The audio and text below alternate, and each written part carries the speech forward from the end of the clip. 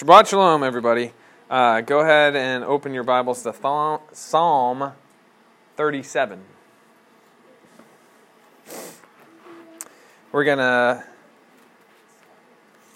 probably end up reading through most of the psalm, but the section I want to focus on is Psalm 37, 1 through 11, because there's a whole bunch of really cool points in here that I really liked and thought were great.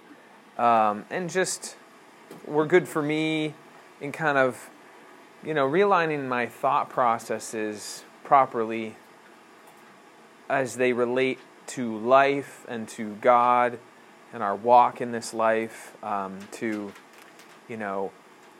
earthly success, ambitions and goals or whatnot. Because I don't know if you guys may or may not be like me. Probably not. I'm the weird one. But I tend to struggle with, or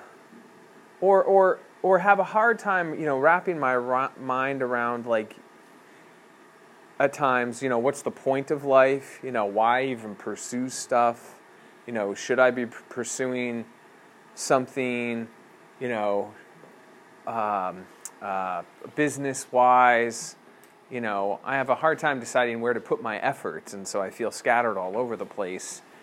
And so this was a good psalm for me because it just helped kind of realign my thinking in life, maybe to be a little more in accordance with God's word. So, all right, let's pray, and then we'll start.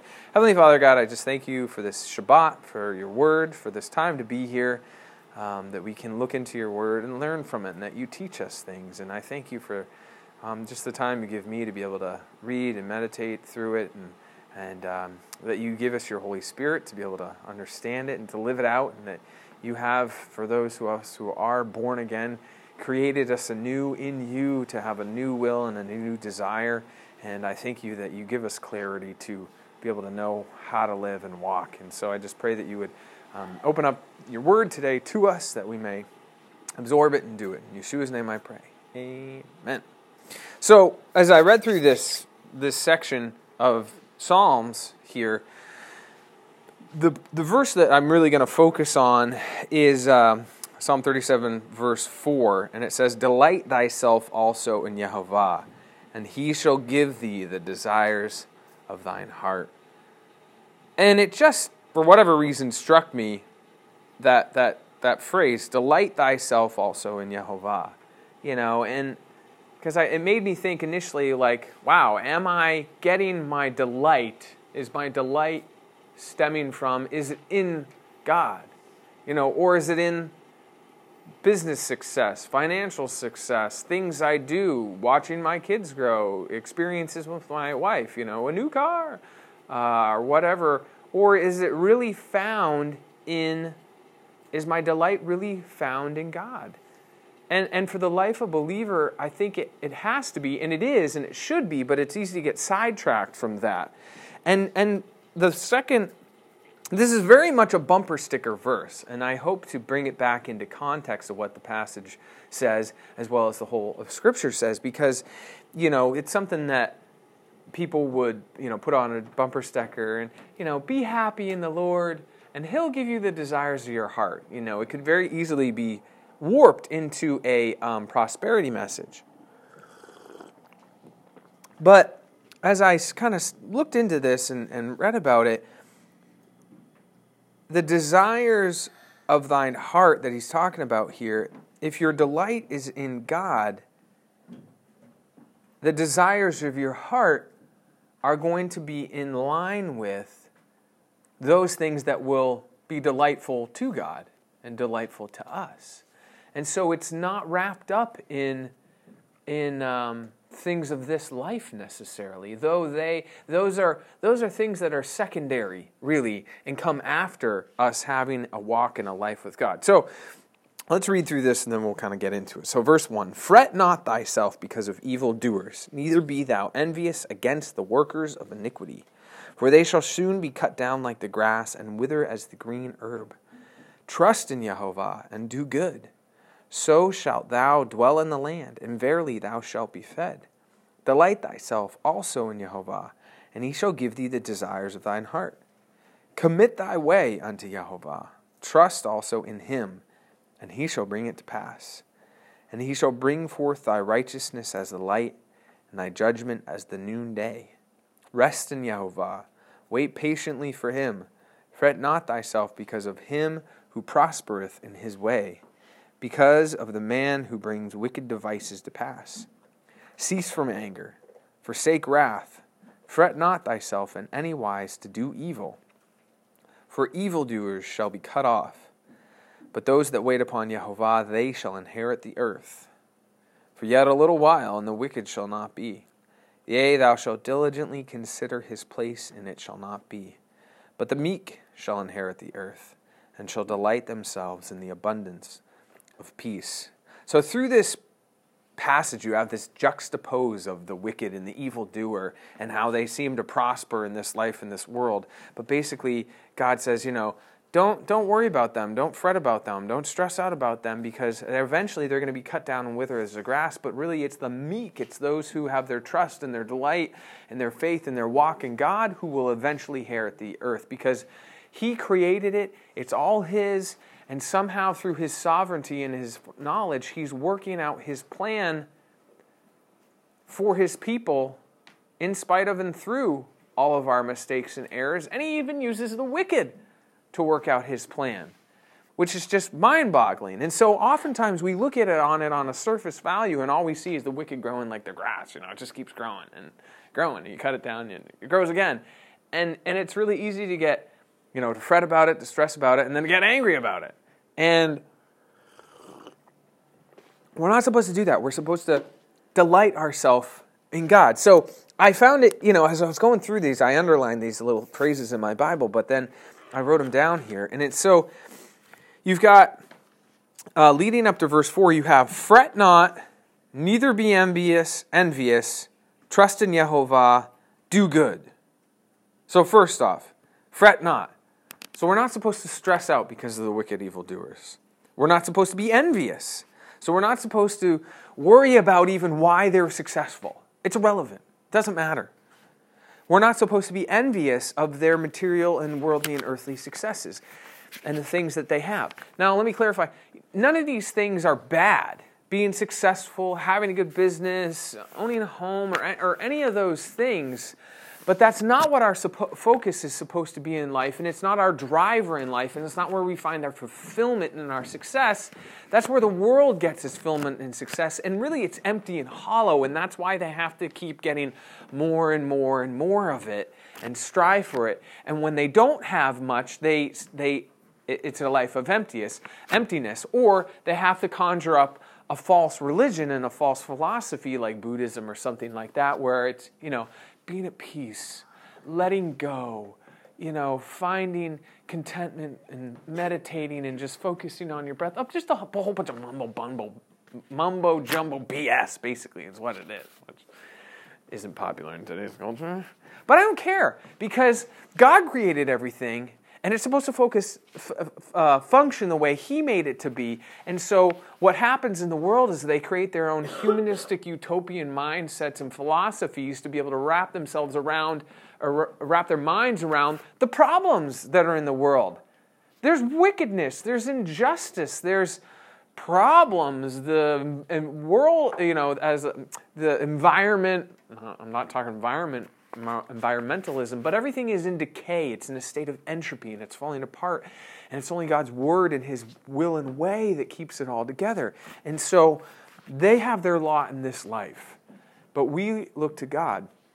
And it's only once you have your fulfillment in God and His word and His ways that then the things of this earth can function as they're supposed to in our lives.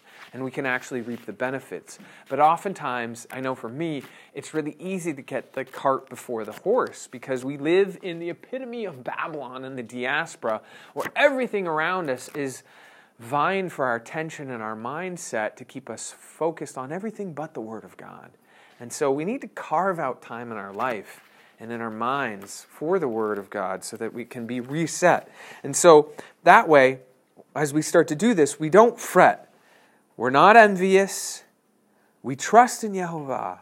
We rely on Him. We do good. What is good? Good is defined by the Word of God, by His Torah. And so these four things, they're what I'm calling the prerequisites to being able to delight in God. So we have to fret not. We can't be envious, so we're taking our eyes off the world, and then we're looking to God, and we're going to trust in Him, and we're going to do good. And then once we have those things lined up, then we can delight ourselves in Yehovah, and then He shall give us the desires of our heart.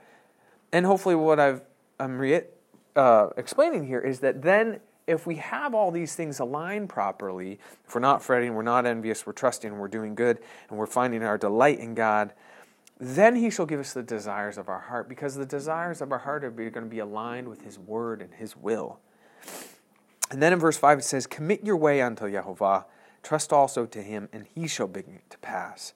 So once we've found our delight in Him, then we commit our way. That ties into doing good. So our life needs to be committed unto Yehovah. I think that's been lost to a large degree in our society in every way. The commitment anymore is a very obsolete thing. Nowadays, even in relationships, you hear this term, which I friggin' hate, called partner. Oh, my partner. Oh, that's my partner over there. My partner. We don't need to be married to be partners. Well, that's makes me want to swear. Bunch of crap. It's just a bunch of crap. All it is a lame excuse because you don't want to buckle down, change who you are, work through things, and be what you're supposed to be. You're just a spineless weenie. And people do that, so they can basically have the option to do whatever the hell they want. And it's wrong. And so we as God's people are supposed to commit our way unto God and find our delight in Him.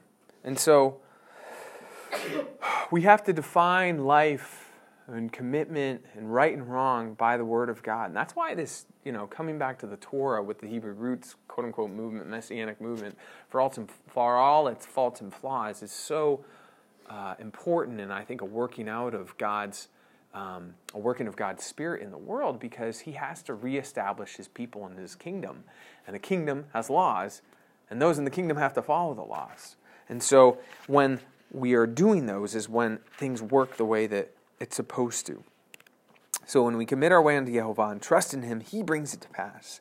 And He shall bring forth thy righteousness as light, and thy judgment as the noonday.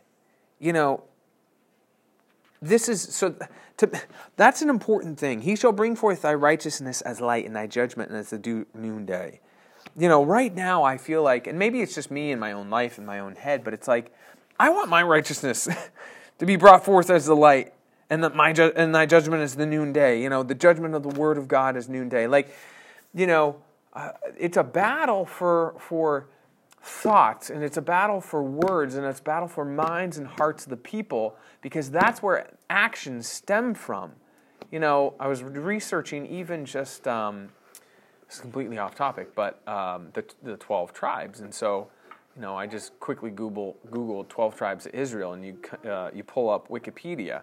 Well, you read through it, and it gives you a real, short description, and then it goes on, in the longest section of the whole little page there is all about how scholars basically don't believe Joshua ever existed, and if he did, the exploits of Joshua and Israelites when they went into the land are largely exaggerated. They're not even sure if the United Kingdom ever happened with Solomon and David, and they think that it was largely exaggerated, the size of it. They basically, you have these quote-unquote scholars who write books, and they lecture, and they teach in universities, and they build lives and careers and whole fields of study to tear apart the Word of God and to nullify it and to make it sound archaic and pathetic and completely untrustworthy and foolish.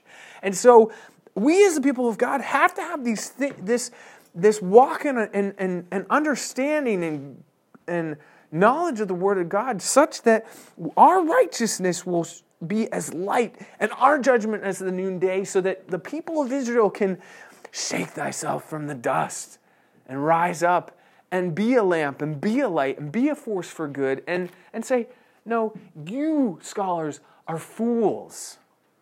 they're nothing but a bunch of God haters who build lives of raging against God and tearing down His Word.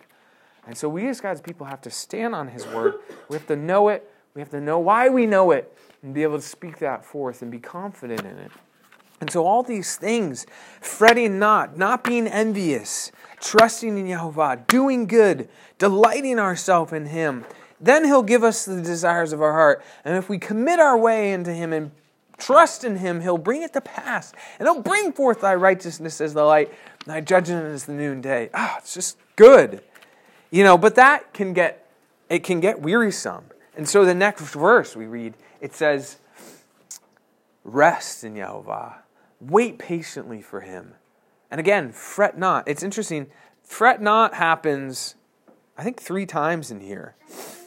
I find that really fascinating because it's really easy, especially here in the diaspora, longing to return to the land, to fret about everything. But we're not supposed to fret because God's in control, especially in the whole prophecy movement where which is fine, but it's tends to be doom and gloom.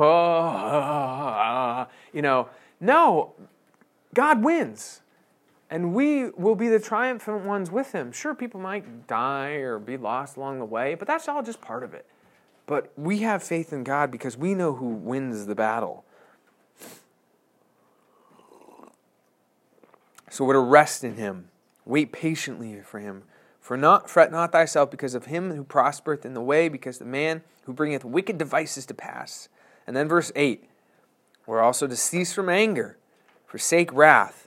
Again, fret not thyself in any wise to do evil, for the evildoers shall be cut off. But those that wait upon Yehovah, they shall inherit the earth. I find that so fascinating that those that wait upon Yehovah, they will inherit the earth. You have the whole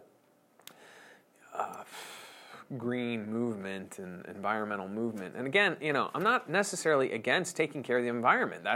I believe it's a commandment from God, and it's something we're supposed to do as good stewards. But they turn mankind into, some sort of parasite on the earth. And what they forsake is, no, God made the earth to keep man alive for His purposes. And so they've got it flipped around. So in the end, we inherit the earth, the meek, those who rely and trust in God, and shall delight themselves in the abundance of peace. I just love that. Delight themselves in the abundance of peace. So I want to read really real quick here a little bit of what I wrote about verse 4 and 5. Delight thyself in Yehovah. This is a command first and foremost. We are to delight ourselves in Yehovah. It's a commandment. But how sweet an instruction laced with such infused joy to the obedient. We are able to choose what we are delighted in.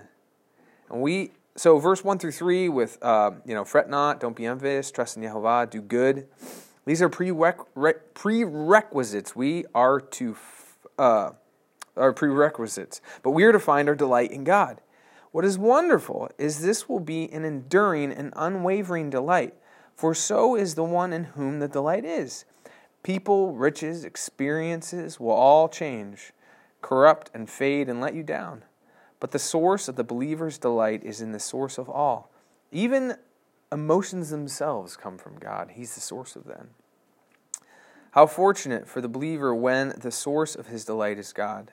The unsaved are outside the house of God, not knowing the satiating joy that comes from God. They will try to find delight in things and people and experiences of this world, but in the end will be left with a mere skeleton of the delight they could have in Yehovah. One may say they feel perfectly happy without God, but this is because they're outside the house and know not the glory that lies within. For truly without God there is no point to life. It would all just be frivolity and vanity, measuring up to a whole bunch of meaningless nothing, except much heartache. But praise God, we are designed to draw our delight in Him, and from His deep wells. So, this idea of delight is it has the idea of prosperity or completeness, and to be surrounded with prosperity, is what this idea of delight is. And so you have to have true delight, you have to be complete in God. So I was thinking about this, and I wrote down this little analogy. So when one builds a building, the delight is in the completed project. To be good is to be complete. Yehovah is the only good one. Thus we must be in Him to be good, complete, and have true delight. So God's the only good one. We have to be in Him to be complete because He is the complete one. And only when we're complete can we really have true delight. To seek delight and completeness in the things of this world is empty. First we must trust God. Then the things of this world will have meaning. And that to me was kind of the moral of the story. You know, if we will trust God, have our delight in Him, then the things of this world will have meaning. But if we're looking for meaning in and from the things of this world, you know, we'll always be chasing an empty dream, basically. But only when we have our delight in God and we're satisfied in Him do the things of this world then fall into their places in life.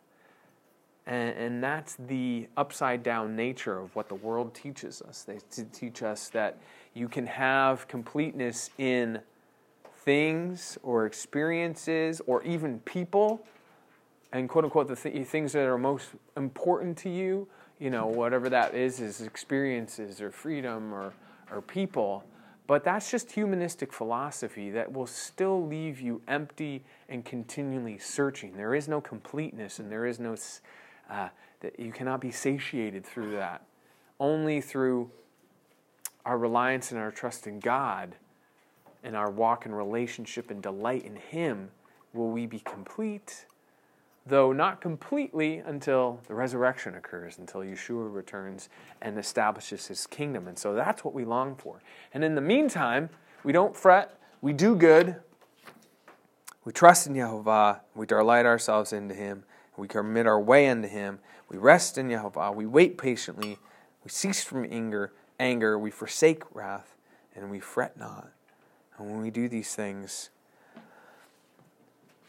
life will fall into place. Now, don't get me wrong, this isn't easy at all. If anything, it's really difficult. But it is satisfying, and it gives peace, and it gives a wholeness to a life that otherwise is vanity and empty. That's why in the Song of Solomon, Proverbs? No, what am I thinking of? All is vanity. Yeah, Solomon. So, and vanity of vanities, all his vanities. He sought in life he didn't deny himself anything. And when he got to the end of his life, he said, fear God, keep the commandments, for this is the whole of man's purpose. Because that has to come first. And if you seek everything else and leave God towards the end, it'll be a life of vanity and meaninglessness. Whereas if you seek God, keep the commandments, then our physical actions will have meaning and have substance and will be according to what God wants. And then He'll give us the desires of our heart, and we will inherit the earth. You know, all those things come afterwards. So I don't know. Hopefully that was a blessing to you guys and whoever might hear this.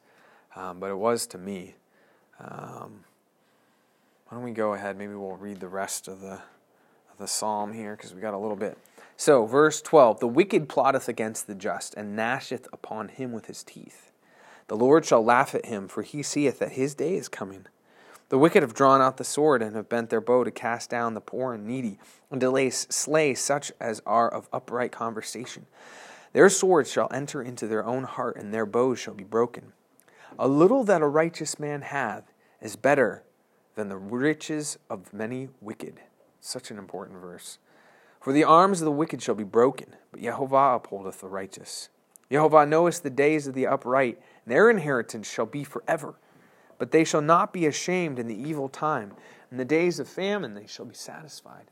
But the wicked shall perish, and the enemies of Yehovah shall be as the fat of lambs. They shall consume, into smoke they shall consume away. The wicked borroweth and payeth not again, but the righteous showeth mercy and giveth. For such as be blessed of him shall inherit the earth, and they that be cursed of him shall be cut off. The steps of a good man are ordered by Yehovah, and he delighteth in his way. Though he fall, he shall not be utterly cast down, for Yehovah upholdeth him with his hand. I have been young and am now old, yet have I not seen the righteous forsaken, nor his seed begging bread. He is ever merciful and lendeth, his seed is blessed. Depart from evil, do good, and dwell for evermore. For Yehovah loveth judgment, and forsaketh not his saints. They are preserved forever, but the seed of the wicked shall be cut off. The righteous shall inherit the land, and dwell therein forever. The mouth of the righteous speaketh wisdom, and his tongue talketh of judgment. The law of his God is in his heart. None of his steps shall slide. The wicked watcheth the righteous, and seeketh to slay him. Yehovah will not leave him in his hand, nor condemn him when he is judged. Wait on Yehovah, keep his way, and he shall exalt thee to inherit the land. When the wicked are cut off, thou shalt see it. I have seen the wicked in great power, and spreading himself like a green bay tree. Yet he passed away, and lo, he was not. Yea, I sought him, but he could not be found. Mark the perfect man, behold the upright. For the end of that man is peace, but the transgressors shall be destroyed together. The end of the wicked shall be cut off. But the salvation of the righteous is of Yehovah, and he is their strength in the time of trouble. Yehovah shall help them and deliver them. He shall deliver them from the wicked and save them, because they trust in him.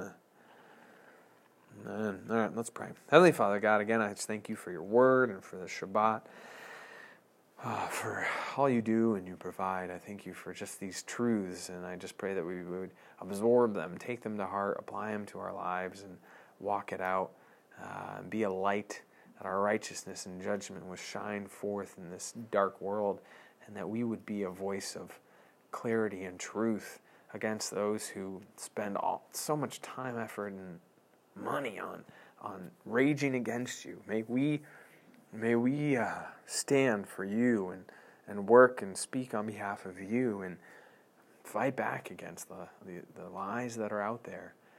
And I pray that you would just bless us the rest of this day. And thank you for your Shabbat. And I thank you for all these things. Give us a good week going forward.